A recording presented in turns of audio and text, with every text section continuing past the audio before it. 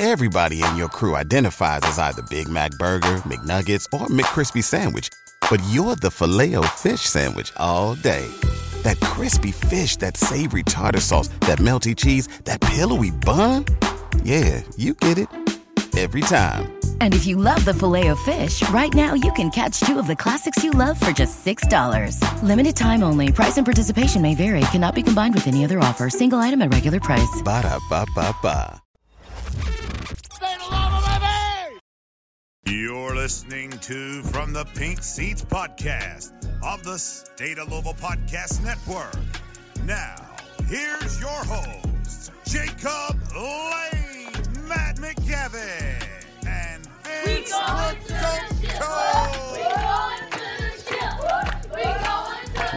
What? We're talking about an ACC championship berth. Let's go. What a great day from the Pink Seats podcast presented by Frankfurt Avenue Liquor and Wine. Matt McGavick, Jacob Lane, Vince Lococo.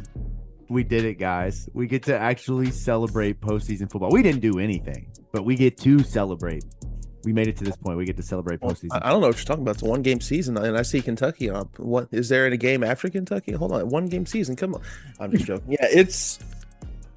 There was a chance in the preseason that they might reach the ACC if things broke their way, but I didn't think they had a large chance of making it because it's hard to reach the conference title game, and this is going to be Louisville's first ever appearance in a conference title game. Now, granted, conference title games didn't really start becoming a thing until the late 90s, early 2000s, but still. Welcome into the Matt McGavick show. A little monologue to start the show, man. Look, we are in rare form these days, man. Let's go. Vince, how you doing, buddy? New microphone, new Vince? Is that how we're feeling tonight? New microphone, new me. It took us 5 minutes to get it set up, even though we pre-tested everything. That's usually how it goes around here, though. That's right, man. Football players don't know how to work technology. That's not part of the game, man. You just show up and you go and you hit somebody. You don't know how to plug something in. Somebody else does that for you. That's right, man. Yes, exactly. Figuring out how to operate technology. It's nice to be able to talk about the ACC championship and not have to actually worry about anything now. So, that's right. That's right. Beforehand, Matt was joking. I mean, I was very much that guy. I don't want to think ahead. I don't want to look at 2 games ahead. But I mean, now I'm comfortable talking about Florida State and the ACC championship.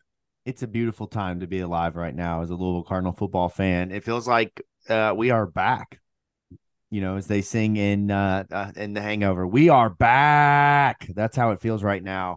It's Louisville, as we mentioned, they win a big game against Miami, but big things ahead this week. It's hate week. We will get into all football things tonight on the show, and we are excited to do so. I'm from the Pink Seats podcast on the State of Louisville Podcast Network, powered by Kern's Corner. Check them out. They've got the best chili in the city, and it is chili season. Do yourself a favor, head over to the Highlands, check out Kern's Corner, get yourself some chili and one of those great patty melts. Enjoy a Bud Light, maybe a Miller Lite. And while you're doing that, subscribe to the show from the Pink Seats podcast, anywhere you get your podcast from. And of course, follow the Louisville Report, Matt McGavick, all the great journalism done there. Ton of things going on around the city. But as we mentioned, we got a lot to get into tonight as Louisville comes off of a massive victory, one that was really in question all the way down to the very end as they walk away against a Miami team that was kind of what we expected. Very athletic, a lot of playmakers, maybe not to the extent of what we saw out of some of the receivers in the passing game and maybe even some of the running backs, but a team that was full of athletes that was capable of making plays and taking advantage of you. And that's exactly what they did for a good chunk of that game. We'll get into the details with a new Vince's Game Notes, Jacob's Sack update coming as well. Pretty quiet week, but we'll get into all of that and then dive into the preview of Kentucky. That's what you are here for, to find out, is this the year? Is this the year, the first time since 2017 that Louisville takes care of business against Kentucky, the little brother? I don't care what you say. I don't care what the records say. Louisville owns the rivalry, at least in my lifetime. I don't care about anything else, right? Louisville owns the record in my mind, and we are ready to come back and establish dominance. You can find us in our mentions. I don't care what you have to say at this point. It's hate week. Louisville football is back in there. And I'm telling you, look, listening to Jeff Brom, they get it. We're going to get into all of that tonight on the show. Of course, ton of great things to get into. But first, a new segment here on the show. I'm really excited about this. Happy Hour. We're going to kick off the show as we do each week, talking about the great things around college football. But this time, we're thankful to have a sponsor on it. Shout out to Mr. and Mrs. Bourbon Company, the bourbon of Russ Smith. You can find that on your shelves across the city from the liquor store. A variety of different bourbons that you can find out there, and some big things coming. So make sure you stay tuned and check out their website and all the great news. They are fantastic people, great bourbon. We're going to get into all the great stuff around college football, including something this week, guys, that I discovered for the first time. Were you familiar with the 12th Man Foundation? Have you ever heard of that prior to this weekend? 12th Man Kickoff Foundation. Sorry, I need to make sure I include that in the details. Isn't that what bought Jimbo Fisher out? I don't know. That would be quite the term that I was not expecting here. But I don't know, actually. I'm not really too up to date on my Texas A&M football. But that is relevant news. Jimbo Fisher fired in the last couple of weeks. And this weekend they played. How about the SEC in the middle of the year just playing freaking, I guess Florida State played North Alabama, but just playing these random ass FCS schools. It's SEC sucks, Cupcake man. Week, man. It's a tradition unlike any other. Yeah, exactly right. And we saw that across the entire SEC. But this week, I was supposed to the all walk-on kickoff team. This is quite possibly the best thing ever. And if you're not familiar with this, a former coach from Texas A&M established the 12th man kickoff team back in the 80s, and it was a walk-on group who was literally solicited from the school newspaper to come and give their all for Texas A&M, right? Imagine this in modern day. If Lottie Stockwell and the marketing team collabs with Jeff Brum and they say, we got to go out, we got to find 11 guys that we can put on the football field to be our 12th men. They're going to field an actual kickoff in a game. Can you imagine that, right? I'm signing up. We're getting all of our buddies. We're getting out there. And we're giving it our all, right? That's exactly what this is. They solicited walk-ons to join the team to play on kickoff at least, I guess, like once a year, right? So to honor Jackie Sherrill, the coach who came up with this back in the 80s, this weekend, who was in the house at Texas A&M versus Abilene Christian, they fielded an 11-man walk-on kickoff team, and they forced a fumble. Let's go. How about that for the walk-ons, Vincent Lococo, man? You would have been on this team, man. No. Oh, did you hit your mute button? Is that what's happening on your microphone right now? Did you hit your mute button? We lost Vince's audio. The new microphone. Life is happening. Yeah, there we go. I expect that to happen multiple times tonight. Yeah, it probably will. What do you think of the all walk-on kickoff team? I was very surprised that it didn't turn into I don't know. I thought it was going for 6, to be honest with you. And when I first saw it, I was like, this is going to end poorly. And they'll never do this. I thought this was the first year that they ever did it, too. I had no clue this was like a thing. I got to wait for the 4-part Netflix documentary on the Texas A&M cult to come out to really get up to date on my Texas A&M cultism. That's pretty sick. I'm with you. I had no idea this ever happened. I had no clue that this even existed until I saw it on Twitter this weekend. I'll tell you whose idea it was not. Bobby Petrino. It was 100% not his idea. Yeah, he hated every single second of that. But just a fantastic moment for the walk-ons. We are the home of the walk-ons, right? Of course, we have the home of everyone. One of the greatest walk-ons in Louisville football history as a part of the hosting team of this show. Of course, we are here for the walk-ons. This is a moment in college football this season that might go down as one of the best moments. So a toast to the football guys, the 12th man, the 11-member walk-on kickoff team brigade, forcing the fumble. I'm freaking here for it. Second thing, another football guy we got to toast this weekend. This is my probably outside of the thick six that we'll talk about at Louisville throughout the game. This might be my favorite kind of low-key moment of the weekend. Shout out to the big fellas trying to show off their athleticism. I feel like, Vince, who was the most athletic defensive lineman you played with? Probably D'Angelo or John Bernard. Depends on what you classify as a defensive lineman.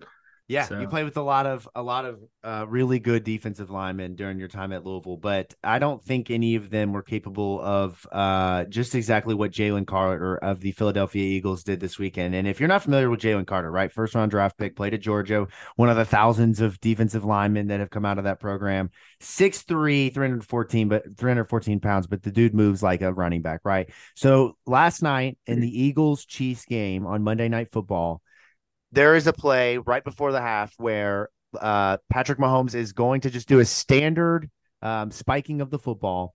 And instead of just letting this football hit the ground and the clock stopping, my man is trying to catch the football. Okay. So think about this, right? He's in a full stance, right? Both hands probably in the dirt, maybe one hand in the dirt. I'm not exactly sure what his stance was at the moment, but he goes from a stance to a full out extended body dive for this football and almost catches it. So it's a lot like a workout that we do, or not a workout, but a defensive lineman drill that they do where they start on their knees and they explode outwards and upwards with their hands into the pad. And whenever I saw him do that, I was like, oh, this is exactly like what that drill looks like. No surprise. Jalen Carter, one of the most explosive, like get off football players, almost intercepted that ball. And Patrick Mahomes' face was hilarious after. And correct me if I'm wrong, but didn't he go underneath the legs of the center to try and make this play? Yeah, between the legs trying to catch it, that's going to be like so at a college practice, the D-line and O-line, whenever we're doing special teams, aren't usually they might be overdoing something, but a lot of times that the D-line coach or somebody is usually coaching a special teams position. So I would not be surprised if like they're working every D-line across the country is going to be working this at some point during the practice.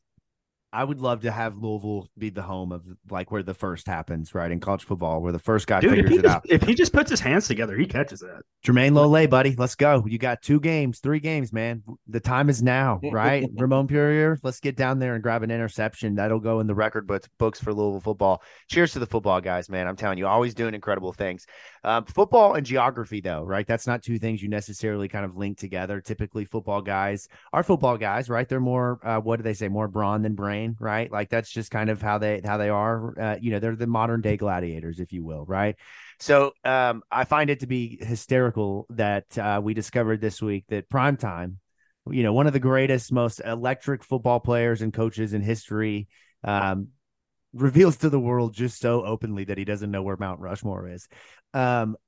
Before this, would you all have known where Mount Rushmore was if somebody asked you? You would have known what state, what city, all that? I wouldn't say the city, but I know it's in South Dakota. I mean, like it's one thing to not know that it's like in South Dakota because it is kind of out there, but he straight up thought that it was in LA. That's the part that gets me. It's one thing to not know where it is, but to think it's in LA is something completely different. Yeah, like he's definitely been to LA hundreds of times, and to never be like, never just notice that's not there. I probably would have guessed one of the Dakotas if I'm being honest. See, I was gonna say I would have gone south. I love this. I was going to say that Vince would guess the Dakotas because he was unsure of which Dakota it was in particular. Like that's just group them together. All right, so I have a quick little pop quiz for you all, just to test your knowledge of Mount Rushmore. So here we go. We'll start with. It'll just be a quick quiz. Okay, we don't want to spend too much time on this. The audience didn't come here for Mount Rushmore facts, but I'm just curious, right? We're football guys. I need to test and make sure that you're not as bad as Coach Prime. So let me ask you this: how long and how many carvers did it take to build Mount Rushmore? Do you have any idea? I can give you some multiple choice if we need it, but maybe more than 5. 5 people or years. Which one? Here we go. I mean, more than 5. do we think it was 20 years and 200 carvers, 14 years and 400 carvers, 5 years and 1,000 carvers, or 0? Mount Rushmore is a natural formation. Mount Rushmore is a natural formation. That's what if we want to get to the bank. If we want to get super technical, technically Mount Rushmore is not finished. Yeah. Oh, interesting. Wow. That's a fun fact. But the designer of Mount Rushmore died like while it was being like carved out, and after his death they stopped. Oh, that's great. That's the second part of this. Great job, Matt. You got that. But how many years did it take, do you think? Was it 20? Was it 14? Was it 5? What do you just give me a guess? Come on. I think it was like 14 years, I think. Okay. Vince, what do you think? 20, 14, 5, none, natural formation? Vince is like, well, I don't remember that formation from college. Natural formation? What is that? You have to show me that one. Okay, I'm just going to give you the answer because we're taking too long. It was 14 years. Congrats to Matt McGavick. Look at this. Big J journalism over here. Okay, let me see. Let's see. When did the carving start on Mount? Actually, you know what? Here we go. This is much easier. Who is out? Who is on Mount Rushmore? I feel like that's the question to really ask you all. Who is on George Mount Rushmore? Washington, Thomas Jefferson, Abe Lincoln, Theodore Roosevelt. Yeah. And were you gonna guess that, or did you just What copy Matt off? said. Okay. Um, Vince 100% confirming that football guys, not I was gonna geography say, guys. I don't know, Jesus Christ. Uh, I'm here for this. Walter Payton. yeah, Jesus Christ, Walter Payton, Tom Brady. just the greats of all time. Quickly moving on to the NFL again. A toast to the football guys. How about the Louisville Cardinals showing out this weekend? The defensive line, particularly Yaya Diaby, man, continues to keep things moving along. And shout out to Vince here for this nugget of statistical data right here. This is Vince's stats. How about this? 4 tackles, 2 sacks on Sunday. How about that? He's second in stats sacks. come from the university's graphics that they tweet out. So don't think Vince is over here Googling PFF shit. Hey, look, man, a stat is a stat no matter where you find it. Second in sacks and tied second for TFLs amongst rookies, man. That's what's up. Go vote for him. He was asking for votes for something. Yeah. I don't know what it was, but go vote. It was for Rookie of the Week, I'm pretty Let's sure. go. Rookie of the Week. Let's do it. Go vote for that. And while you're online, tell a UK fan that they suck real quick. And then finally, Lamar Jackson and the Ravens. A big win this weekend, but ultimately maybe a big loss with Mark Andrews going down. They are the number 1 seed in the AFC right now. I think they are the favorite in the AFC to win the conference. What do we think?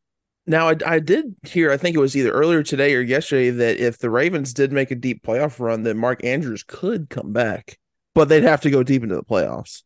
I also saw OJ Howard was getting a workout this week, so I don't know. Yeah, he's known Mark Andrews, but I mean, I'm sure he could be serviceable in some. Yeah, he's not a good fantasy tight end. He definitely is not. But he can make the roster. They got a guy on their roster named Isaiah Likely, who has been talked about for like 3 years. So I've had him on my fantasy team at one point between that period, and he's never really done much. Likely be the tight end this year. That's right. Look at that. Boom, boom, boom, boom. How about Vincent Lococo coming with the heat today? Oh. But no, when you got Gus busting the way that he is, man, 2 touchdowns again. That's 5 touchdowns in 2 weeks, man. Like the running game is booming. Lamar, I don't think he had a turnover this weekend. I might be wrong on that, but I think he was 2 for 2 touchdowns, no turnovers. And obviously now the division is wide open with Deshaun Watson being out for the year and a guy named Jake Browning quarterbacking the Bengals. Sometimes quarterbacks sneak up on me in the NFL, and I'm like, who in the hell is Jake Browning? I don't remember him from college. He played for Washington, or is that Jake Locker? I think it was Washington, yeah. Okay. All right. What about Davis Mills whenever he popped on the scene? Yeah, right. You know what the Bengals should do? Trade for Teddy, because the Lions haven't played him but once, and he got him like 2 snaps. Wasn't the trade deadline like 3 weeks ago? Oh fuck yeah. Right. that might hurt them from doing that. But I don't know, man. Go sign Malik Cunningham. Is he still a free agent? He's on a practice squad. He's on the practice squad, so I'm pretty sure you can sign him. There you go. Shout out to all of the football guys this week. Again, happy hour presented by Mr. and Mrs. Bourbon Company. They've got a great store locator on their website. You can check that out and help you find that. Let's quickly jump into what you came here for, and that is the Miami game. This is one, fellas, that, like I said before, like really went down to the wire, really – I felt Louisville's gone down against like 6 teams now at this point, and I've felt confident in all of them. In fact, in our group chat, I think in every game you can go back and you can see me say either I have faith or I believe. I have not once this year, like last year, where I said, no, this is it's over. Not once. Every chance this season that I have believed. Virginia, I believed. In this game, I believed. Right, in the Indiana game when it got close, I really believed they were going to hold on. The Pittsburgh game, even till the end, I really felt like one of those 10 go routes in a row was going to hit, right? Like this is the one.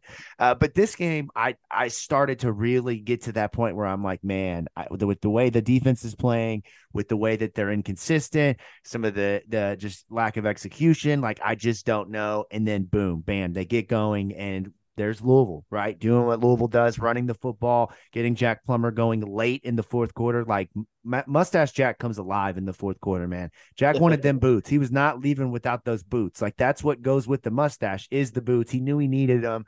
And we saw like maybe every game should be for boots if Jack Plummer's going to play like that, man. Like bronze him, gold him up. Like, turn him into gold member out here, and let's just get Jack some gold boots for the trophy for whatever game is next. But Louisville comes through. They win this game. 38-31. What was the spread? Can somebody check? What was it? Was it 7, 6.5? What was it for this game? I cannot remember.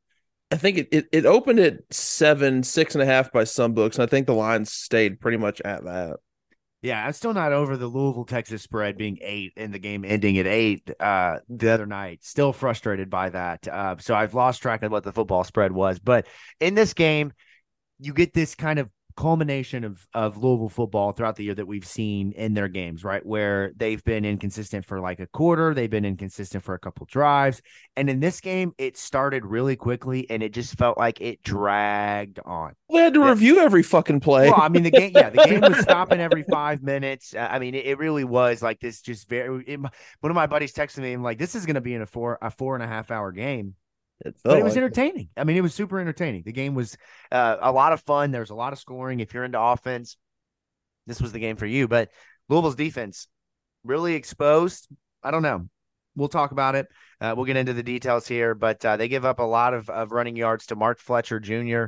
And Tyler Van Dyke looks like a guy who's confident, right? They talked about how they just wanted him to smile more. And for the first 3 quarters, my guy was smiling through it all. Like he couldn't believe that this was his life in this moment. And then it wasn't. And things kind of fell apart really Miami style. So you don't come here to listen to the details from me. Let's dive into the football guy and what the greatest walk-on in Louisville football history, in my opinion, has to say about it. Vince's game notes.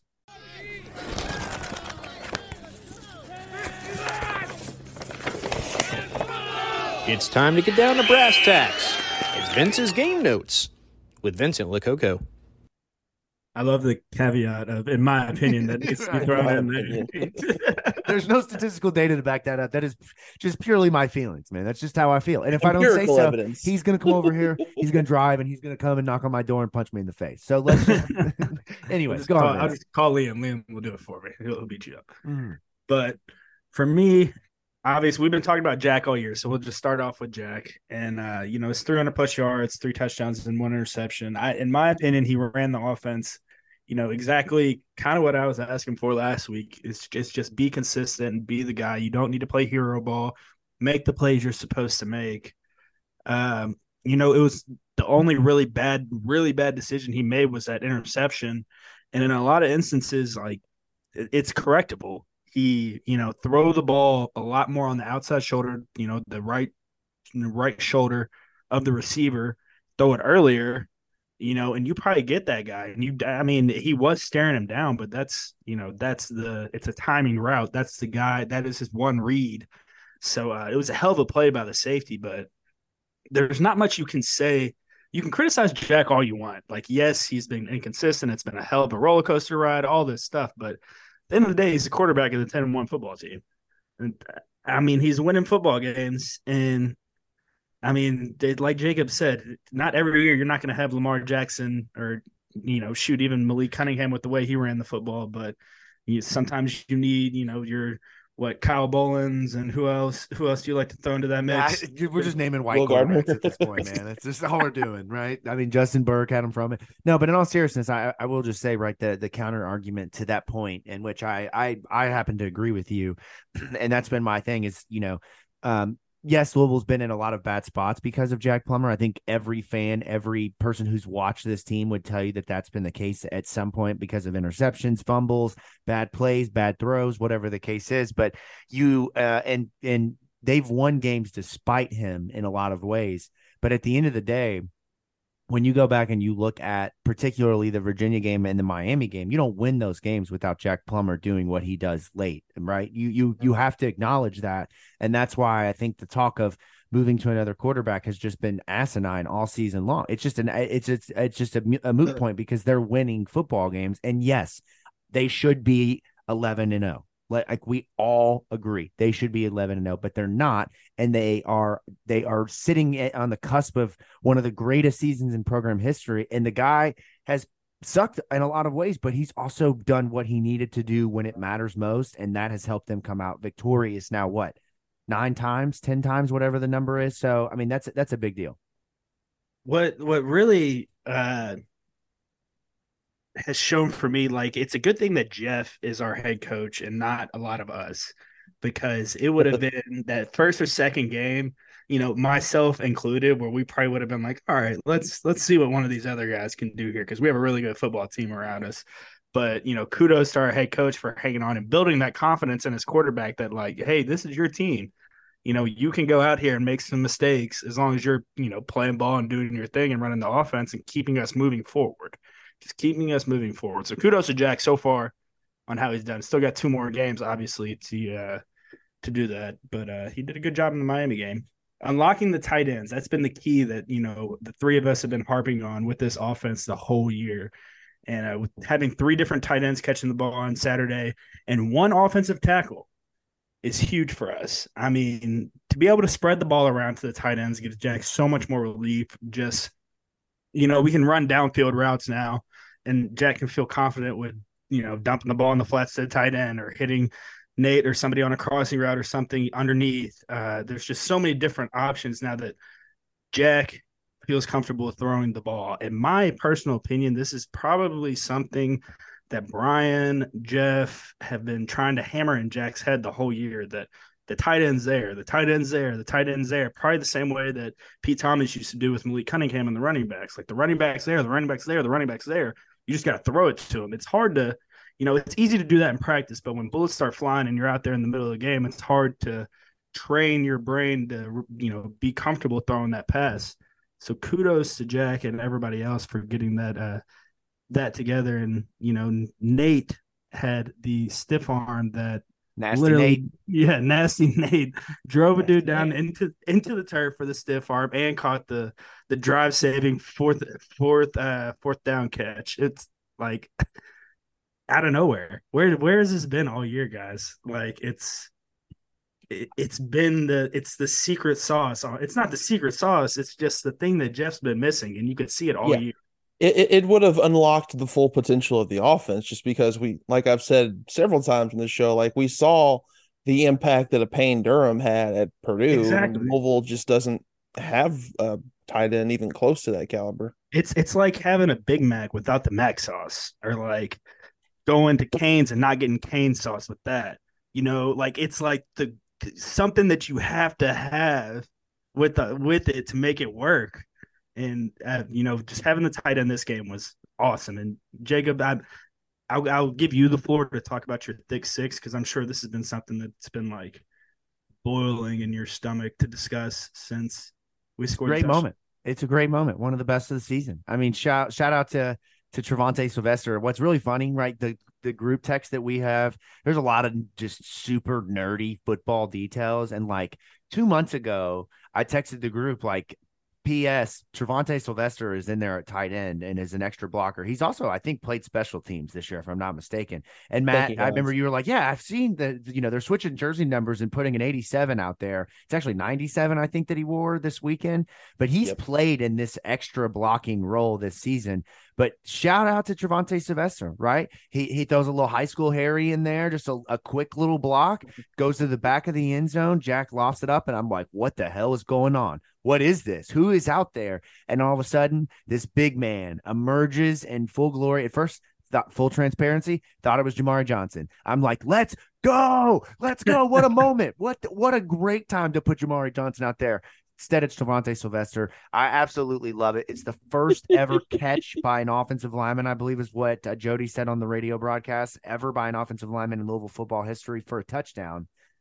Oh, for a touchdown, yes. And catch, right? The last offensive lineman who scored a touchdown, do we know who that was? I backed in against, do we know the opponent? Extra point here. State. No, Indiana State. Let's go. There we go. That's right. Yeah. There we go. That's the last thick 6 for Louisville football. But no, great moment. Love that. And I love the boldness of the play call. I mean, that there was some real head scratchers, which I think you might get into. And I don't want to go ahead and get into them. Yeah. Well, that was the next talking point for me, was just how questionable his play calling was with the option plays, the speed option play that should be tossed out of our playbook into the Ohio River and never discussed again. Like ever. I love the same side pitch play that Jack faked whenever he threw that interception. Like, I love that play to go out and get on the edge like I talked about last week, but the speed option is like, I'm done with that. Outside zone was clearly not working for us. We needed to continue to run the counter game. And throwing the ball to a one-handed Jamari Thrash in critical moments in that fourth quarter in my opinion, probably isn't your best bet, best idea, especially when we have so many weapons out there on the field. What else, Jacob? What else did you and Matt? What did you all The, think the about this? the only reason the Evan Conley Wildcat keeper work is because Mario Cristobal is an idiot. Like we all knew that was going to happen. I mean, Yeah. it's Evan Conley only goes in there to do one thing, and it's not to throw the ball. How Mario Cristobal did not see this coming at all when everyone watching at home knew what was about to happen. I don't get. Well, this is the same guy who choked away that. Yeah, forgot game, to. so. They were calling him Mario Kneel the ball. Like, like they've already got nicknames for the guy. But no, I thought that there were instances where, and again, we can criticize, like, right in the NBA we always see, like, and even, or I really should say the NFL, they'll hire an offensive coach, fire the offensive coach, and then hire a defensive coach, and they swing the pendulum back and forth.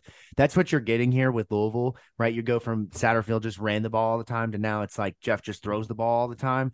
And that was my frustration, particularly around the goal line when you have Mo Turner, you have Isaac Guriendo, like give them the ball. Hell, I'm fine with you even doing a tush push and getting Jack into the end zone. Like, I mean, I know you're further out, you got to work your way there, but they just kept going to these passing plays that just didn't make sense.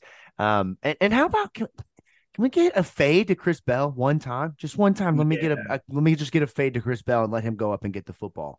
Because those three in the red zone that you were talking about, Jacob, are the worst. Those are the ones that like drive, and we missed the kick off the field goal, right? Yeah, so we got no points off that. You'd expect at least one of those to be a run play, just one to either Isaac, Jaws, or Maurice, like you said, or shoot Evan for that matter. I mean, and first, really, in all honesty, first down, that pass to Jamari Thresh should have been a walk in, like touchdown. Yes, but at the same time, though, you still have two other downs to play with there. Yeah. I mean, we all saw the Seahawks Patriots Super Bowl.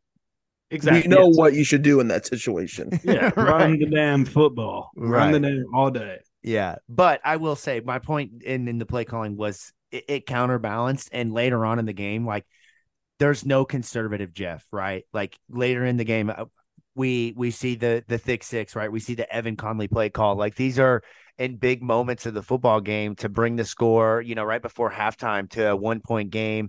And then, later in the second half, you have the run with Evan Conley where Louisville gets the lead. It's the stuff with Jeff Brom this year that's just continuing to just blow my mind. I was not like a big anti Jeff Brom before he came here, but I did have concerns about the record and some of the issues that lingered at Purdue.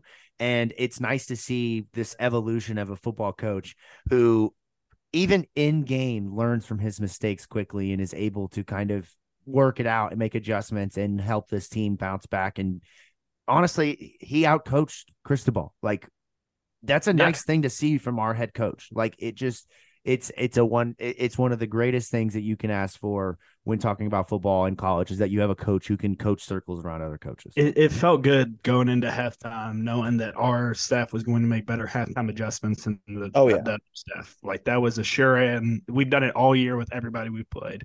It's felt like going into half.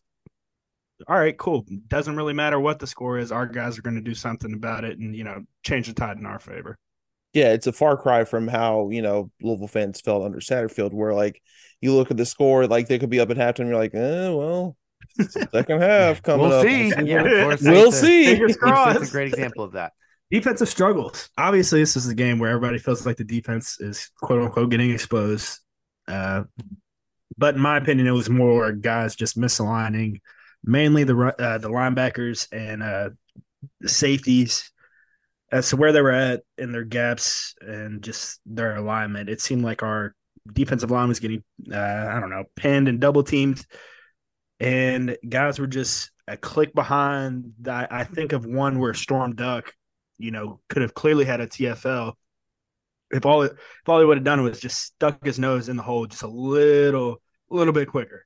Instead he's a hair late and it turns into an arm tackle, at the legs and the guy's going. And that was another thing too, is it seemed like the guys just were not wrapping up this game for whatever reason. It was a lot of shoulder tackling, a lot of let me see how hard I can hit the guy and, not bring him down. And I honestly, I get that coming from a confident defense.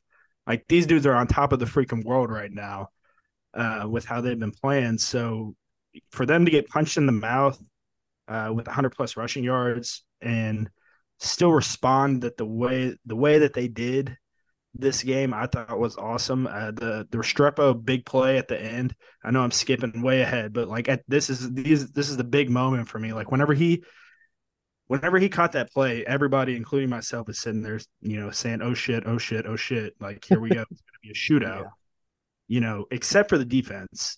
I'm sure this is something where they're sitting there saying we have 4 stops until we can, solidify ourselves in the ACC championship. 4 stops.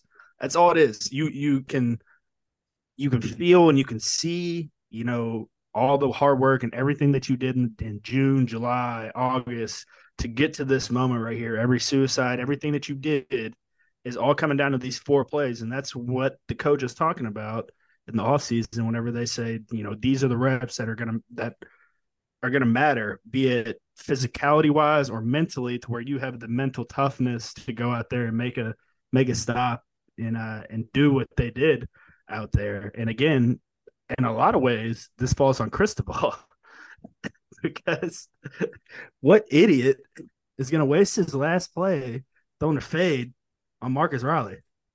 I mean, that that didn't make sense to me. And to be able to see them go out there again, you saw it earlier in the IU game where they made a stop, and we just at the time we were trying to figure out what kind of Louisville team we're watching this year. So it's nice to know that we have a defense when it comes down to these situations that they can and they will, make a stop. And yeah, I'm glad they got punched in the mouth this week and not this past week instead of this coming up. Though, is it not a little bit concerning that now that's 2 games in a row where the defense has kind of gotten gashed at times? Like of course, you're not going to shut out and like just pummel every team, but they looked susceptible at times against Virginia. They looked susceptible at times against Miami. Now, in both games, they both performed excellent in the fourth quarter. But I mean, it stopped got the big themselves play at that point to begin with. The big, like these big plays, the Restrepo play at the end is like prime example of, don't put yourself in that situation to begin with. And if they can eliminate, see, for whatever reason, I agree with you, Matt. The past 2 games, the quarterback, and this one, the run game seemed like they were, not able to have their will the whole game, but were for the most part able to have their will. But we'll see coming this week. I mean, what's his name's been Devin Leary's been struggling this entire year, so as long as our defensive line can continue their pass rush, I mean, that was another thing. We only had 1 sack on the game, right, Jacob? So and it was a big one. Yes, a massive one that I'm pretty sure that Tyler Van Dyke is feeling that today. Still probably icing that down. That bothered me too with the defense. I would love for them to keep contained and just there were a lot of things that I could nitpick and harp on, but I mean, the defense has kept us in so many games this year that I feel like they almost get a pass in a lot of ways. And that might just be my opinion, but I'm confident in them stepping up in big time moments, which is huge. This whole game, this upcoming game is that from start to finish is a big time moment.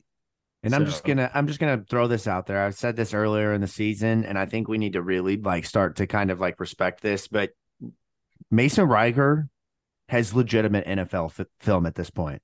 We need to put a little bit more respect on him being an NFL draft prospect either this year or next year. I mean, his numbers are still, hopefully next year, right? Let's come back and be assuming that Ashton goes pro, come back, be the lead pass rusher. But to only play in he's played in 8, 9 games this season, 7, 8 games, not even a full I think he missed schedule. the first 3 or so because of that injury. Yeah, exactly. And he has a sack in every game. I think he's played but 2 overall. So I mean, I think that you see the real potential, and this is a guy kind of playing that Jonathan Grenard role on this defense this year, right? He doesn't start, he plays behind Stephen Herron and split snaps with these guys, and is still putting up these numbers and becoming a really key integral part of that defense. Like the walk-on talk is no longer. Like this is a real top ACC pass rusher with NFL potential. For me, it's his get off. Like his get off it's very quick. It's a very, quick and powerful first step. You've seen him do that ghost pass rush move a couple times this year. It's a lot of improvement from Riger, and we'll see next year. Finish off these last 2 games and see how he can propel himself into next year and have a really, really strong season as the guy. Yeah, and that leads right into Jacob's sack update. Just the 1 sack this week. Mason Riger gets him up to 5 sacks on the season. So we have the race is pretty much over. I think we can go ahead and likely crown Ashton. But hey, look, never say never, right? We've seen. I mean, Elvis did have 6 sacks against Kentucky, so yeah, and maybe this is the Mason game, right? That would be wild. Yeah, Mason comes out and goes for 6 sacks, right? Hey, I mean, hey, yeah. Look, they got a good offensive line. They're some big boys, but I mean, hey, Mason has held his own. I'm not going to doubt Mason Riger this year. No, I'm never going to doubt Mason Riger on anything. That's right. So the sack race, as I mentioned. God, I'm going. I don't know what got into me, but I'm just going to war with SEC fans this week.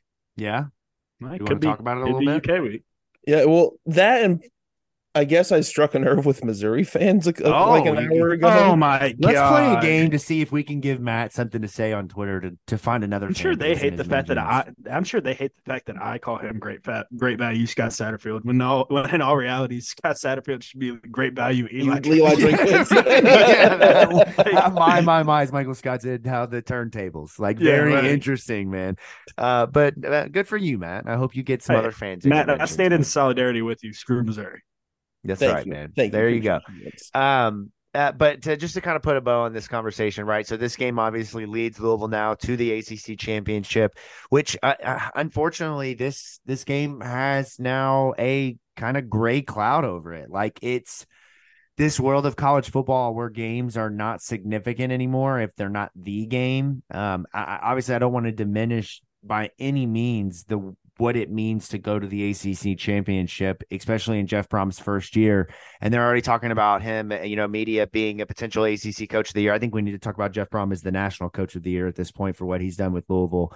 But I bring all that up to say that this ACC game now, it's like, Jordan Travis goes down really early in the game against North Alabama, and it's this really horrific injury, gruesome injury that on the field you immediately know like this is it for him. He's done. His college career is over.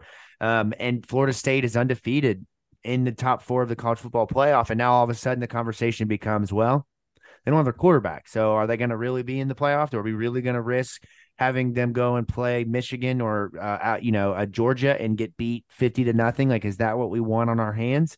And the conversation just like that, I tried telling you all, the ACC was only there by matter of fact of Florida State's record. Like, it was Florida State and their record was what it was. Now they can say, throw the ACC out. We don't have to put them in there anymore because they have this blemish. And so it makes this game very, more now. It seems like it's just a berth for who's going to get the Orange Bowl trip, really, in reality.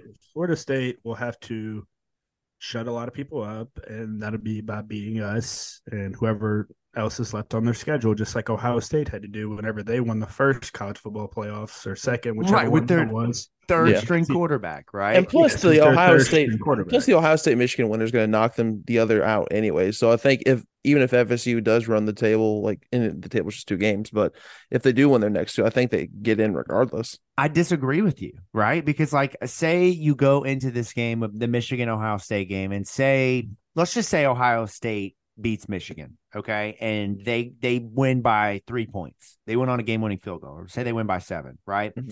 And then that would put them in the Big Ten championship, right? Assuming they win that game, right? They're going to win because they're going to probably play Iowa in the championship. Yeah, Iowa clinched already. Yeah, I don't know who it is. I was just guessing, but okay, Iowa, it's right? Iowa, yeah. So they're going to win that game with ease. I would almost make the argument that I think that the committee would take a 1-loss Michigan over an undefeated Florida State without Jordan Travis. Like, no. I mean, Michigan has 1 good win.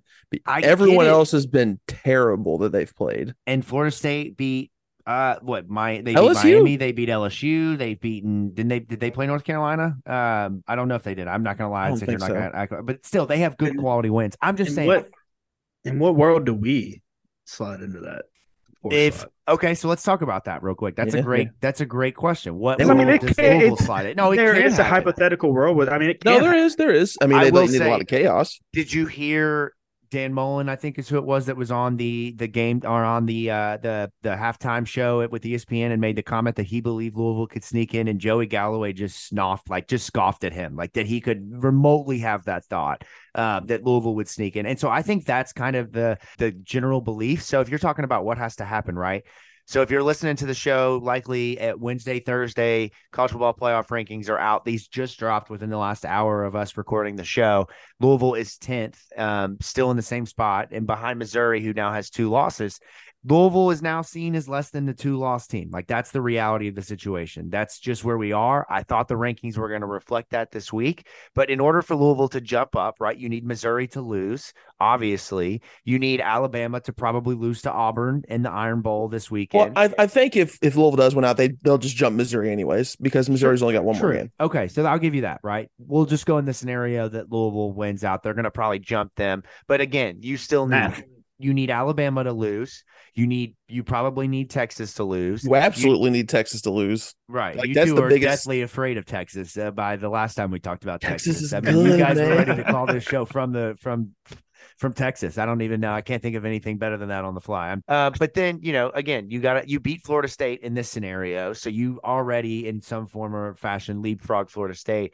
And then you need chaos at the top. You need Georgia to lose in the SEC championship. You need Ohio State maybe to drop the game. No, you need Georgia to win out. You need Alabama to lose. That's a good point. Completely out of the picture. Yes, good point. That's a great point. You probably want Georgia to kind of stay where they are. Great point. Yeah, this is ultimately what you need. You need to hope Florida State wins out and then beat them so that it's viewed as like a really quality win. I think the Ohio State and Michigan game has to end in an absolute bloodbath to remove any doubt of, including like the loser of that game in any sort of scenario. Texas has to lose. Alabama has to lose either to Auburn in the Iron Bowl or in the SEC championship. And then Washington has to beat Oregon in the Pac-12 title game to completely get Oregon out of the picture. In that case, you would get Georgia, the Ohio State Michigan winner, Washington, and then Louisville. That's pretty much the only way Louisville can get in at this point. Oh, and I feel like everyone in college football wants that to not happen. Like, wants that to 100% not happen. Not that I think that everybody is out to get Louisville, but everybody wants to avoid another TCU getting in and getting just TCU, avoid another Cincinnati. Yeah, there you go. That's a better one. But yeah, either way, or Notre Dame for that matter, right? Notre Dame gets in and just gets their ass kicked every time. The 4 seed always gets killed anyways. Because it's set up to be, it's the stupidest playoff in football. Like, it is the dumbest shit in not even just in football, in any sport. It is built to where now everything else becomes insignificant. Like, all these other games don't matter because nobody has a chance. And the 4 teams are typically 2 of the same 4 every single year. It's some form or fashion of Ohio State, Michigan, Alabama, Georgia. Like, that's it. And then you get a random Notre Dame sprinkled it's been Michigan the past 2, whenever. Yeah, it was Clemson. Stallions, whatever his name is, hopped and on. Notre Dame's not made it yet. To the college football playoff? No. What? Man, they ain't done nothing since. Are you serious? I'm dead serious. Notre Dame's not made it. I could have sworn they've made it like. You're probably thinking of because it's been Alabama, Georgia, Ohio State, Michigan. I think you're Clemson. Wrong. No, you're wrong. Clemson. Sorry. It's been like a handful of the same teams, and there's been a smattering of other teams in there, but like a Michigan State or an LSU or a TCU, but it's largely been the same 5 teams, and Oregon once when they played Ohio State in the first college football playoff. I feel like if Washington gets in over us, I'm riding. If who? Did you say Washington? Yeah. Washington's good, man. I would really enjoy playing Washington. I think that'd be a lot of fun. I would too. We beat them 65-7. Show them how to play actual football. You're talking about getting Matt's got the mentions going crazy, man. I need them to find Vincent Lococo on Twitter because I'm sure Washington football tunes into our fucking podcast. Hey, man, you never know on this wild world of internet. Yeah, but that really, again, there's a lot of things we're going to get to on the other side after we take a quick break here. But I do think that this is very much a monumental moment in Louisville football history to win and go to the ACC championship. And look, I asked Eric McElwain at the beginning of this year, what do you do with a one-loss Louisville team? Like I literally, that was a question we asked because that means they didn't lose to, or they didn't play Clemson, they didn't play North Carolina, they wouldn't play Florida State until you get to the college football or the ACC championship. Like, what do you do with them? And we're finding out in real time what that looks like. But it is just, in order to get here, the ups and downs that they've gone through and how they have been able to, in every situation where it looks like they can't finish a game or they're not going to make the play that's necessary, they find a way. They just find a way. Like, they are just 83 plus football guys. Like, and then, you know, the full support staff and the team from top to bottom, like the mentality, the culture has changed in 1 year. And like I said, I wasn't like out here screaming like, hey, you can't ever hire Jeff Braun, but I did have my concerns. And I'll eat all the crow in the world. Serve me up a big fat helping of that crow. Like, as long as I can put some Danos on it. Which one? I'll eat the crow. Speaking of eating crow, I need to eat some crow because Notre Dame's made it twice. Oh, I completely forgot. That's because they get their ass kicked every time. Though, if we had a better like production staff around here that wasn't just me, like in my off time editing the show, I would pull the archives of how many times I've been right and how many times you have been wrong on this show. Because I'm pretty sure I'm like 9-2. Like, you're wrong. If anybody wants to do that, I'll Venmo you $20. we will all. That's all we got for you. $20. Yeah. But no, that's a thank you. I want to go back and just cut that sound and keep that. Yeah, Louisville wins and going to the ACC championship, big moment for the Cards. And I'm going. I want to. I wish. Matt? I'm going. Matt's going. Matt's got to go do some work. See, I have no interest in work. Like, if I'm going, I'm just gonna get drunk and enjoy Charlotte, which is where I went on my bachelor trip. Oddly enough, a fun fact. Last time I was there for a Louisville football game, Belk Bowl. Belk Bowl with my friend Jordan. We don't talk about his family. Yeah, we saw the worst. Oh my god, me and Jordan. We talk about this every time. Every time we mention Charlotte because Miranda Lambert is the worst performer ever. She did like the outdoor concert there, and dude, she did nothing but walk back and forth, and we're like, this is terrible. She has zero stage performing skills. But you know, that's my 2 cents in Charlotte. Everybody can go visit Reggie. There you go. That's right. Reggie Bonifant been scoping out spots for us all year. I love it, man. He knew all along. You know who also knew all along is the Bring Brom Home guy. Like, shout out to him, man. Man, what a year for him. What, like, you talk about name your shot, call your shot, and hit it. Shout out to the Bring Brom Home guy. Like, that's I'd like to shake his hand. I'd like to shake his hand, but I almost enjoy not knowing who he is more. We can align it to where he meets you at a corner and you just stick your hand out where you never can see his face or her face. For all I know, it very well could be. I want it to be one of those like inconspicuous, like I'm meeting to get notes to go, like, I don't know, murder somebody or something. He's standing in the corner of the room and gives me like a three hat tips. It's like, that's how I know that's the Bring Brom Home guy. There you go, man. I love that. All right, real quick, we'll get to a break, and on the other side, we're gonna come back and preview Kentucky because, man, I'm telling you what, I'm pissed off, man. I'm ready to go out there and win some football. What do we preview? There's nothing to preview. Tired of losing to Kentucky. Time to turn the tables. And you can get on all the action tonight, tomorrow, any day of the week. Get on the action in sports betting now that it is officially live in the state of Kentucky. Sports betting sites are offering new bettors tons of awesome bonuses to get started if you haven't already. And we've made it super easy. Put all of our favorite promos and how we got started on each of these betting platforms into one list for you. Check all of that out at bit.ly/state of Louisville so you can maximize your first bet. Check that out again, bit.ly/state of Louisville for all of our top offers. Offers are only available for new customers who are 18 plus, 21 plus select sports books and physically present in the state of Kentucky. Please gamble responsibly. If you or a loved one has a gambling problem, call 1-800-GAMBLER.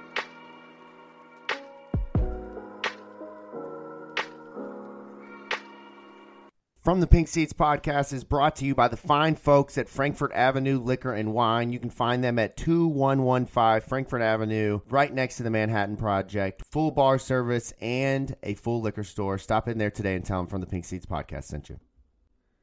As always, I am currently sipping on some Mr. and Mrs. Bourbon. Mr. and Mrs., as you might know, is the official brand of Louisville legend Russ Smith. But what you might not know is that Mr. and Mrs. is becoming a national and global brand, shaking things up in the bourbon industry. Like basketball, bourbon has long been a passion for Russ, dating back to his college days. He studied and learned under some of the more renowned master distillers in the area. Mr. and Mrs. is more than a passion project. It's the culmination of a decade of painstaking work. Mr. and Mrs. is for everyone, from a more traditional 90 proof to a cask strength that's smooth. Be among the first to try Mr. and Mrs., the official bourbon of the state of Louisville, and from the Pink Seats podcast. On shelves anywhere you find your liquors or online at mrandmrsbourbon.com.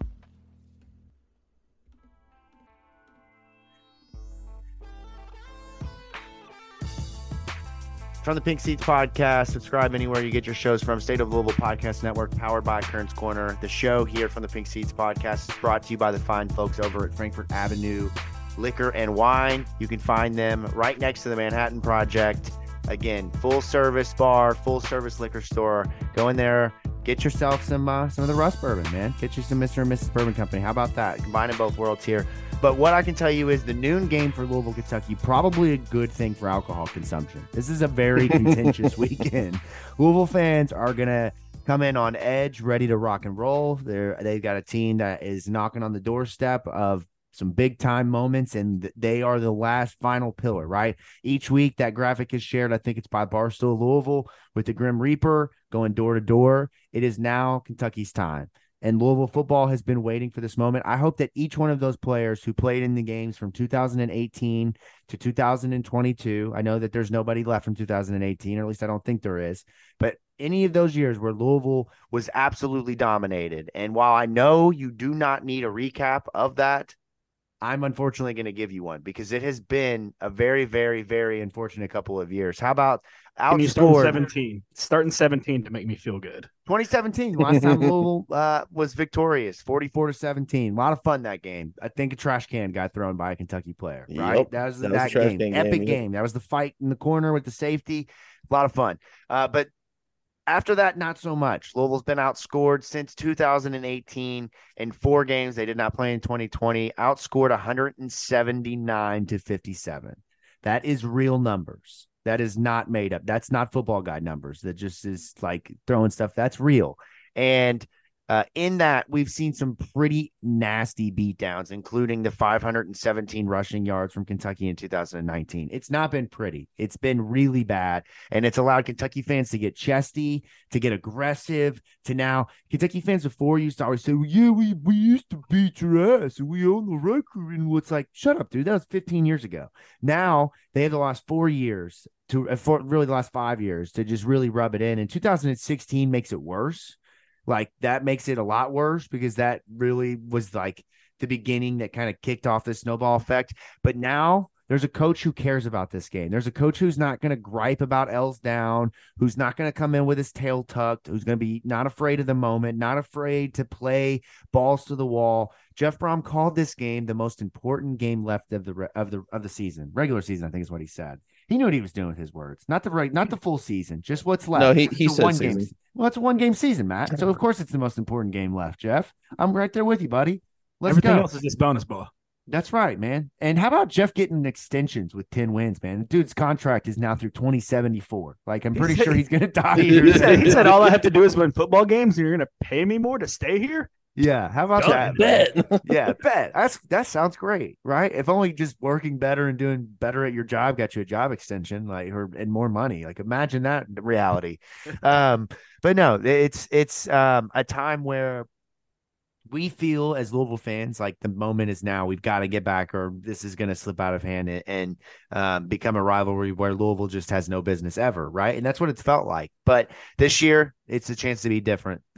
Louisville is the better football team, not only on paper, but by the eye test and what we've seen all year. And miss me with the Kentucky's played 4 top 10 teams. Kentucky's played God and his 10 friends out there at the same time. They've got Barry Sanders and Jerry Rice and Tim Brown, and they're bringing back all these Hall of Fame. No, like, look, I get it. You play in the SEC, but like, shut up. We hear it every year. Shut up about the SEC.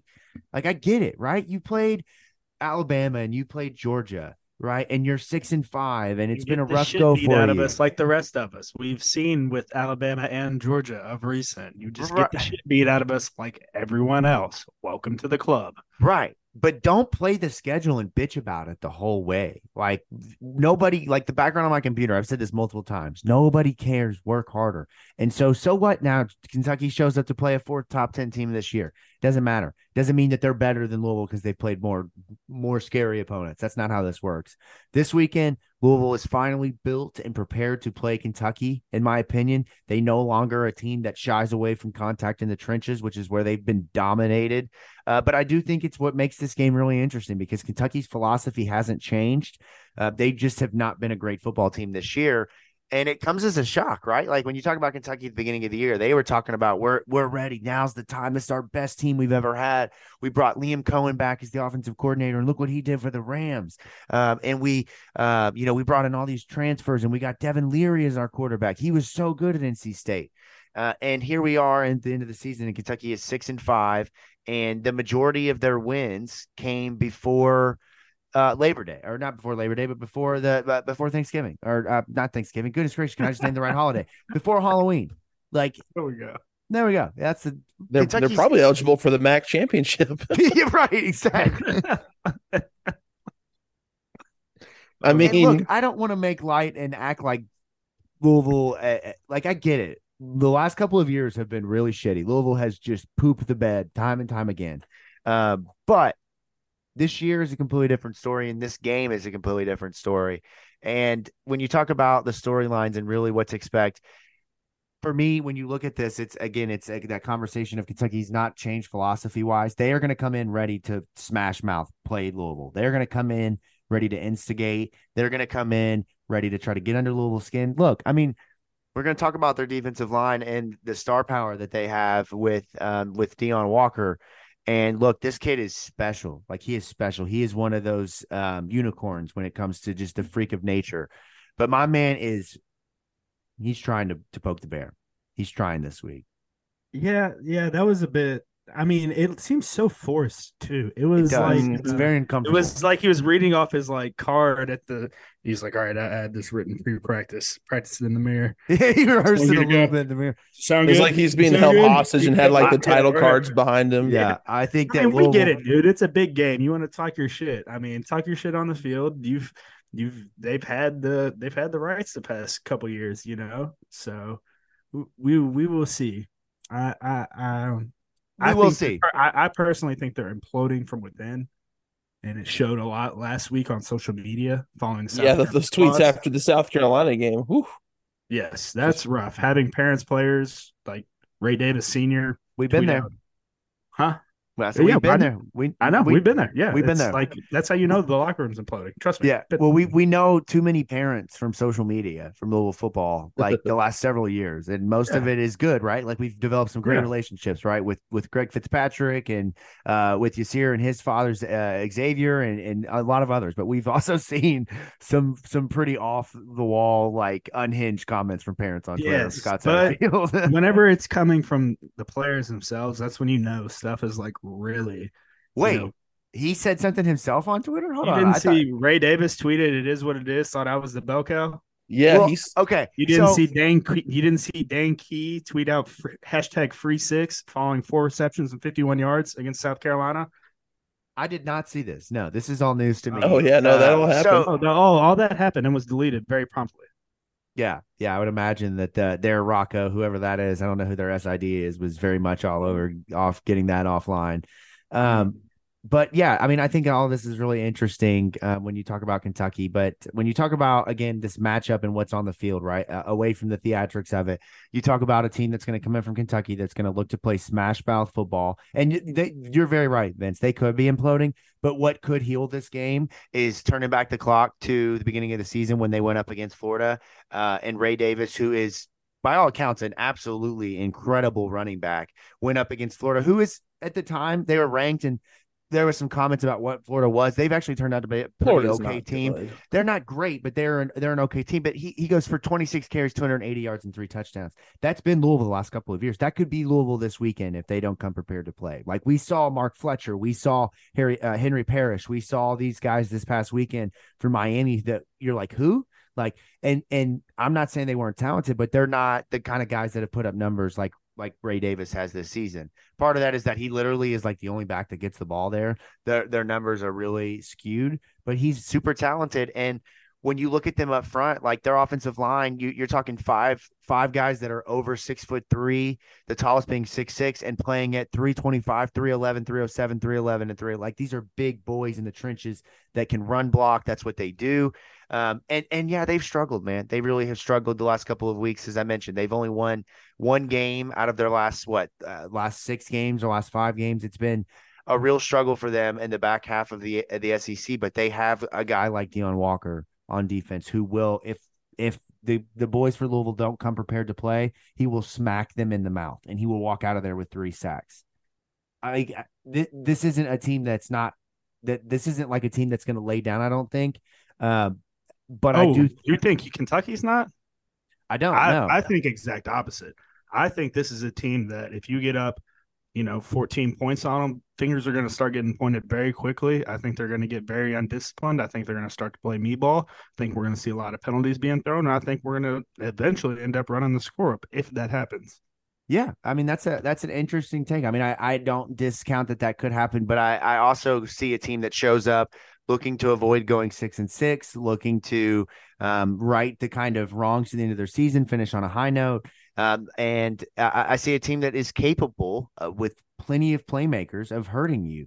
So for Louisville in this game, really the big thing is going to be showing up and taking care of business, executing, running the football, doing what you do, and really kind of replicating similar to what you did against Miami. I think they're going to make Louisville throw the football a lot this weekend. They're going to try to put a lot of pressure on Jack Plummer, and they are going to try to muck this up the best they can.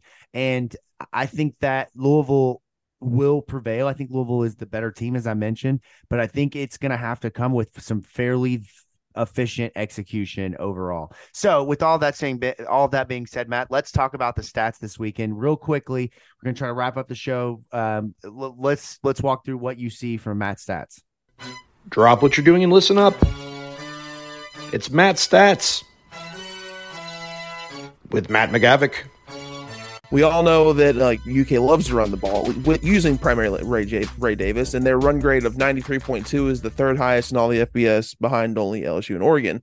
Ray Davis has been the primary factor in all that, as his 91.9 run grade is the 4th highest among all FBS running backs. But he has kind of fallen off in terms of production as of late, partly because of efficiency, partly because of the decrease in carries for some odd reason. In his first 7 games, he had 112 attempts for 781, going for about 6.97 yards a carry and 8 touchdowns. His last 4 games, though, 61 attempts for only 209 yards, and that comes out to only 3.43 yards a carry. He's got 4 touchdowns, about a touchdown a game, but still. And in fact, when you just look at some of his individual game logs, over half of his yards have come in 3 games. He's got 520 of his 999 yards on the season have came against Ball State, Florida, and Missouri. Just 3 opponents. The rest of the time, he's pretty much a sink or swim type running back. And so it's going to be imperative that Louisville bottles him up early and force UK to kind of go away from that and try and win the game with Devin Leary like they've tried to do a lot recently. And speaking of Devin Leary, it's my next stat. It's going to be, and I know it feels like I say this every week, but it's going to be imperative that they get after him, because there is a very, very clear split in how efficient he is when he has a clean pocket and versus when he's got a hand in his face. So according to Pro Football Focus, on his roughly 70% of his snaps where he's got a clean pocket to work with, he's got an 86.8 offensive grade. Pretty good. He's 64.5% completion percentage for 1,857 yards, 16 touchdowns, and 4 interceptions. Not bad. Though when he's under pressure, which is roughly about 30% of his snaps, he's been flat out awful. Just a 38 offensive grade. And like I've said, Pro Football Focus average is 60. he has been putrid in pressure, in snaps where he's under pressure. He's 25 of 81 for 381 yards, 4 touchdowns, and 5 picks. In fact, of the 140 FBS quarterbacks who have faced pressure on at least 50 dropbacks, that 38 offensive grade is 116. Matt, do you think that stems from him and his previous injuries at NC State and probably not being comfortable at running the football or at, being comfortable behind an offensive line? I think part of it is absolutely his injury, just because I talked to a UK beat writer earlier today, and it's clear to him that he's not the same thrower of the football because of that injury. And kind of wrapping up my Matt stats, going to go to the UK pass rush, kind of focus on a defensive stat because UK's defense is pretty solid.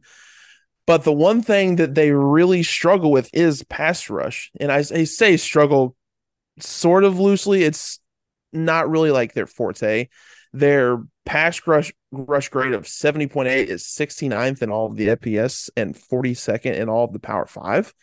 Of their 8 players who have logged triple-digit pass rush snaps, only one of them, Deion Walker, who has a grade above 66, and he's pretty good. He's got an 83.4 pass rush grade. He's pretty good. And of those 8, 3 are below 60. So 3 of their 8 primary pass rushers are below average. Of the 17 players with double-digit pass rush snaps, Walker's the only one at 70 or above, and there are 6 who are below 60. So if Jack Plummer can find a way to get comfortable, I think that the offense can roll over that defense. Love it. Matt stats are the most interesting part of my week. I learn something new every single week. We hope you do too. That's really insightful, and I think it really does tell the story of kind of what to expect this weekend, which for Louisville football will be run the football, continue to pound the ball with a healthy Jawar Jordan, with Isaac Guriendo, who is absolutely on fire right now. What's he have, 6 touchdowns in 3 or 4 games, something like that? I mean, he continues to churn out. At this point, I'm not a betting expert, but I would tell you, if you were doing your research and you were placing bets weekend in weekend out for Louisville football, that you might add a anytime Isaac Guriendo touchdown to your parlays, because it's a lot of the time. And that will continue this weekend as Kentucky brings in a defense that's not horrible, and not by any means have they been unable to show in a lot of ways that they can be productive and can impact football games. They've just not done it for a full game at a time. They come in with guys who can and are capable, but at the same time, Louisville has more weapons. Louisville now has unlocked those tight ends, which is going to allow for even more of the running game to get going, for allowing guys like Kevin Coleman, who came on last game, Amari Huggins-Bruce, who was on for the Virginia game, more and more of these weapons to emerge. And I'm right there with you. I think this weekend we're going to see Jack have to throw the football a little bit more, as Kentucky will lean into the stopping Jawar Jordan in the run game. And I think that as long as Jack doesn't turn the football over, doesn't get phased too much, that Louisville should be able to control this game, because offensively, Kentucky is just not that good. I mean, it just is what it is. They are capable, but they have not shown it. Get after Devin Leary, force him to throw the football, stop Ray Davis, and this game is really going to lean Louisville's way. And that will take us into the final part of our show, the predictions this week, as Louisville football, again, looking to pick up another, check of the box in terms of one of the greatest seasons in recent memory, one of the greatest really in program history, as they play Kentucky with a big chance to get back into the rivalry game and control the narrative there. So let's do this. We'll do what we did last week. None of us hit on our prediction of who would be the first touchdown score, but we did all, in fact, guess the game correctly, I believe, right? Did we all predict Louisville to win? Yes, we did. So we all continue on. Matt and Vince remain tied. Presley and I remain tied in second place. We're all still looking to try to get ahead here. So we will do score and first touchdown score again for this one. We'll continue this one until we get it. And I will go first. Jack Plummer. Does that count as a Jack Plummer pass? No. I thought that's the dumbest shit ever on DraftKings. And who actually reaches the end zone. That's right. Whatever. Yeah. So Jack would have to run, which is not out of the. It's definitely not unlike. It is unlikely, but it is not out of question. Let me check our offensive tackles to see which one I think is going to get a pick 6 this week. There you go. Okay, so I will go first in this one. I think for Louisville, as I mentioned, I think this game is going to obviously be a big kind of emphasis and focus for them on executing, being prepared, making sure that what happened last week doesn't happen, and that they really control this game from start to finish, and again, kind of shift the narrative and change the way that people talk about Louisville versus Kentucky over what's happened the last few years. I think this game is going to be close because it's a rivalry game, but I do think that Louisville is going to win, and I think they'll win by 10 plus. So I'm going to say Louisville 28, Kentucky 17. Yeah, And I'm going to say my first time score is going to be, and this is another tough one because they've been throwing the ball lately, so I don't want to get too predictable here, but I'll go with Jawar Jordan. I think this might be the week where he bounces back and we see Jawar Jordan kind of round into form. I'm going to go Louisville 35, Kentucky 21. Just kind of when I dug into the stats earlier and was seeing some of their defensive metrics are not as good as I thought they're going to be. Like they struggle a lot on third down and in the red zone, which is like where Louisville has really excelled on both ends of the ball this season. And I mean, it's not lost to me that they're going to be coming back home. There's a very good chance that this might break the attendance record that was already set earlier in the season, just because it's been sold out. And yeah, I know that it's a rivalry game. It's going to have high emotion. It's going to be emotionally charged, but based on what I saw at the end of that Miami game, I think Louisville has the ability to like keep their composure for the most part and just play football. And I think when it comes to just playing football, I mean, when you look at everything compared to each other with Kentucky, I mean, Louisville's just the better team. So I expect them to perform as the better team.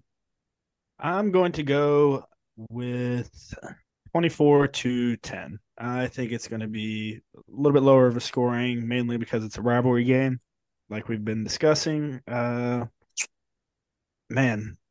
it's going to feel nice to get back over the hump and, have bragging rights over Kentucky. So I just can't wait until next week's. What's Tom Brady say? Can't wait till the next one. Can't wait till the next recording. So. Oh, and my first touchdown scorer, I think it's going to be Isaac. Ooh, Isaac, that's a good one. I didn't get mine yet. All right, I'm going to go Marcus Riley. You keep saying that, but Marcus Riley, the last time I checked, played for Florida A&M or Bethune-Cookman. It was a part of like 2018 class. I think. Are you talking Quincy about? Riley? I was going to say, yeah. Names always.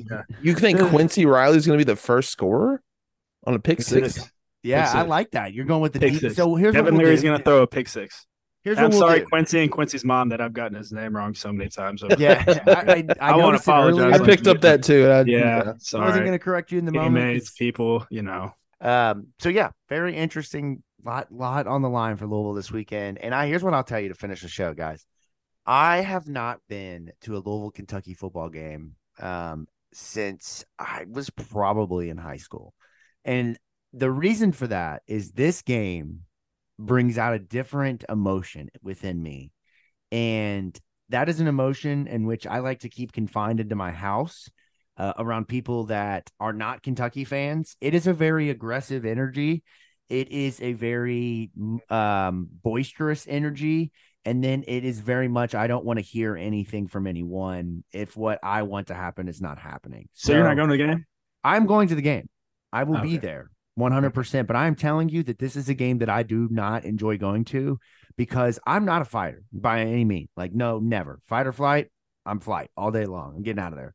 But this game brings out an angry Jacob, like a very emotionally charged with a little bit more violent edge. And I'm not the one to ever get into a fight. Not going to happen. Not worth it. Football is just a game that I'm not even playing in. These people have no idea that I exist.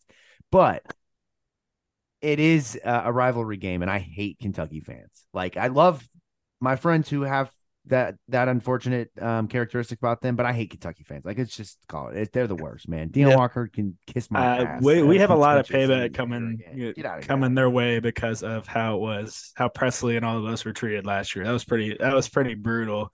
Yeah. As expected, it's a rivalry game. There's hatred.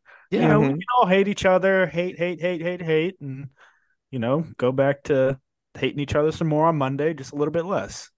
you know. Yeah, But it's just I'm that. ready to kick their ass. I just want to win. So Yeah, that's what I'm saying, man. This Mhm. game I don't mean to be cliche, but it does mean a lot. And I hate when Kentucky fans get the edge on me. I don't like it, man. I loved Jeff basically saying the Trinity St. X game is just as equal. Yeah, I knew Louisville you'd be so Right. proud of that, game. man. I knew you'd be so proud of that. He mentioned that on like 3 different occasions. Like, well, Yep. I heard Matt close his laptop during the press conference of that period and just walk out and say, "This is stupid." Oh my gosh, yeah, man.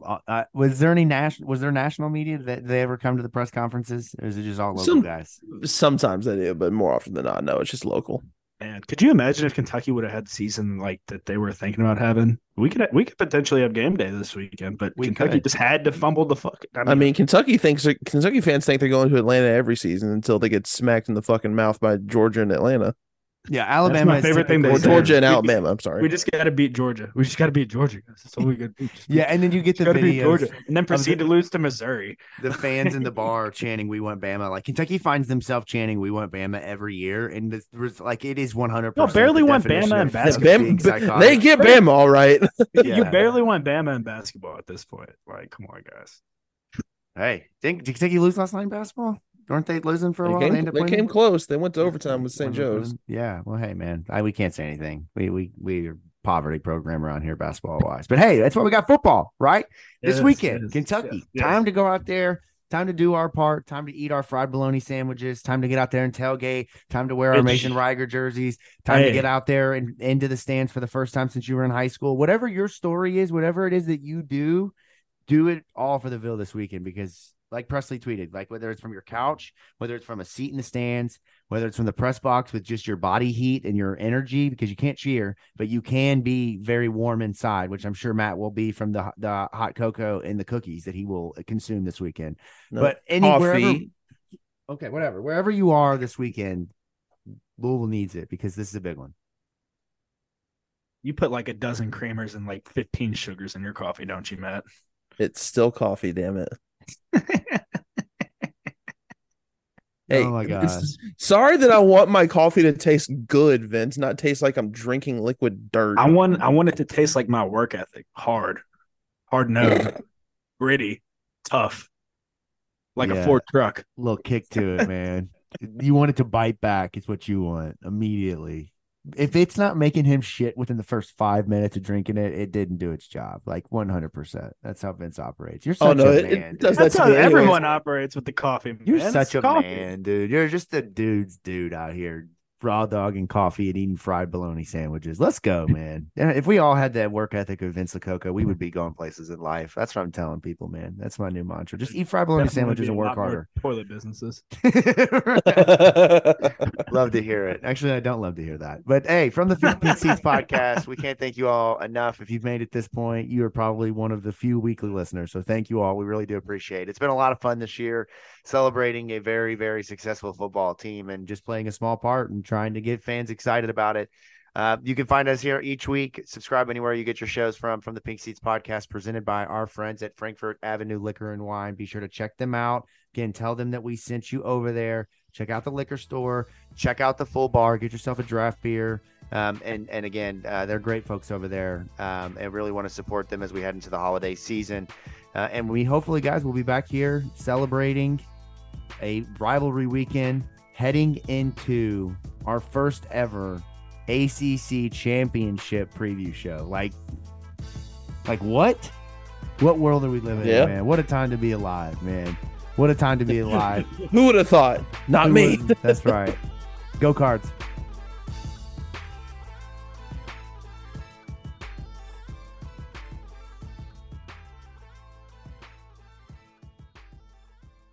BetMGM has an unreal deal for sports fans in Virginia. Turn $5 into $150 instantly when you place your first wager at BetMGM. Simply download the BetMGM app and sign up using code Champion150. Then, place a $5 wager on any sport. You'll receive $150 in bonus bets, regardless of your wager's outcome. And if you think the fun stops there, the king of sportsbooks has plenty of surprises in store. Check out daily promotions, same game parlays, live bets, bets, and so much more. Download the app in Virginia today and get $150 in bonus bets instantly from your first wager, only at BetMGM. BetMGM and GameSense remind you to play responsibly. See BetMGM.com for terms. 21 plus only. Virginia only. New customer offer. Subject to eligibility requirements. Rewards are non-withdrawable bonus bets that expire in 7 days. Please gamble responsibly. Gambling problem? Call 1-800-GAMBLER. Promotional offer not available in Washington, D.C. Everybody in your crew identifies as either Big Mac Burger, McNuggets, or McCrispy Sandwich. But you're the Filet-O-Fish Sandwich all day. That crispy fish, that savory tartar sauce, that melty cheese, that pillowy bun. Yeah, you get it. Every time. And if you love the Filet-O-Fish, right now you can catch 2 of the classics you love for just $6. Limited time only. Price and participation may vary. Cannot be combined with any other offer. Single item at regular price. Ba-da-ba-ba-ba.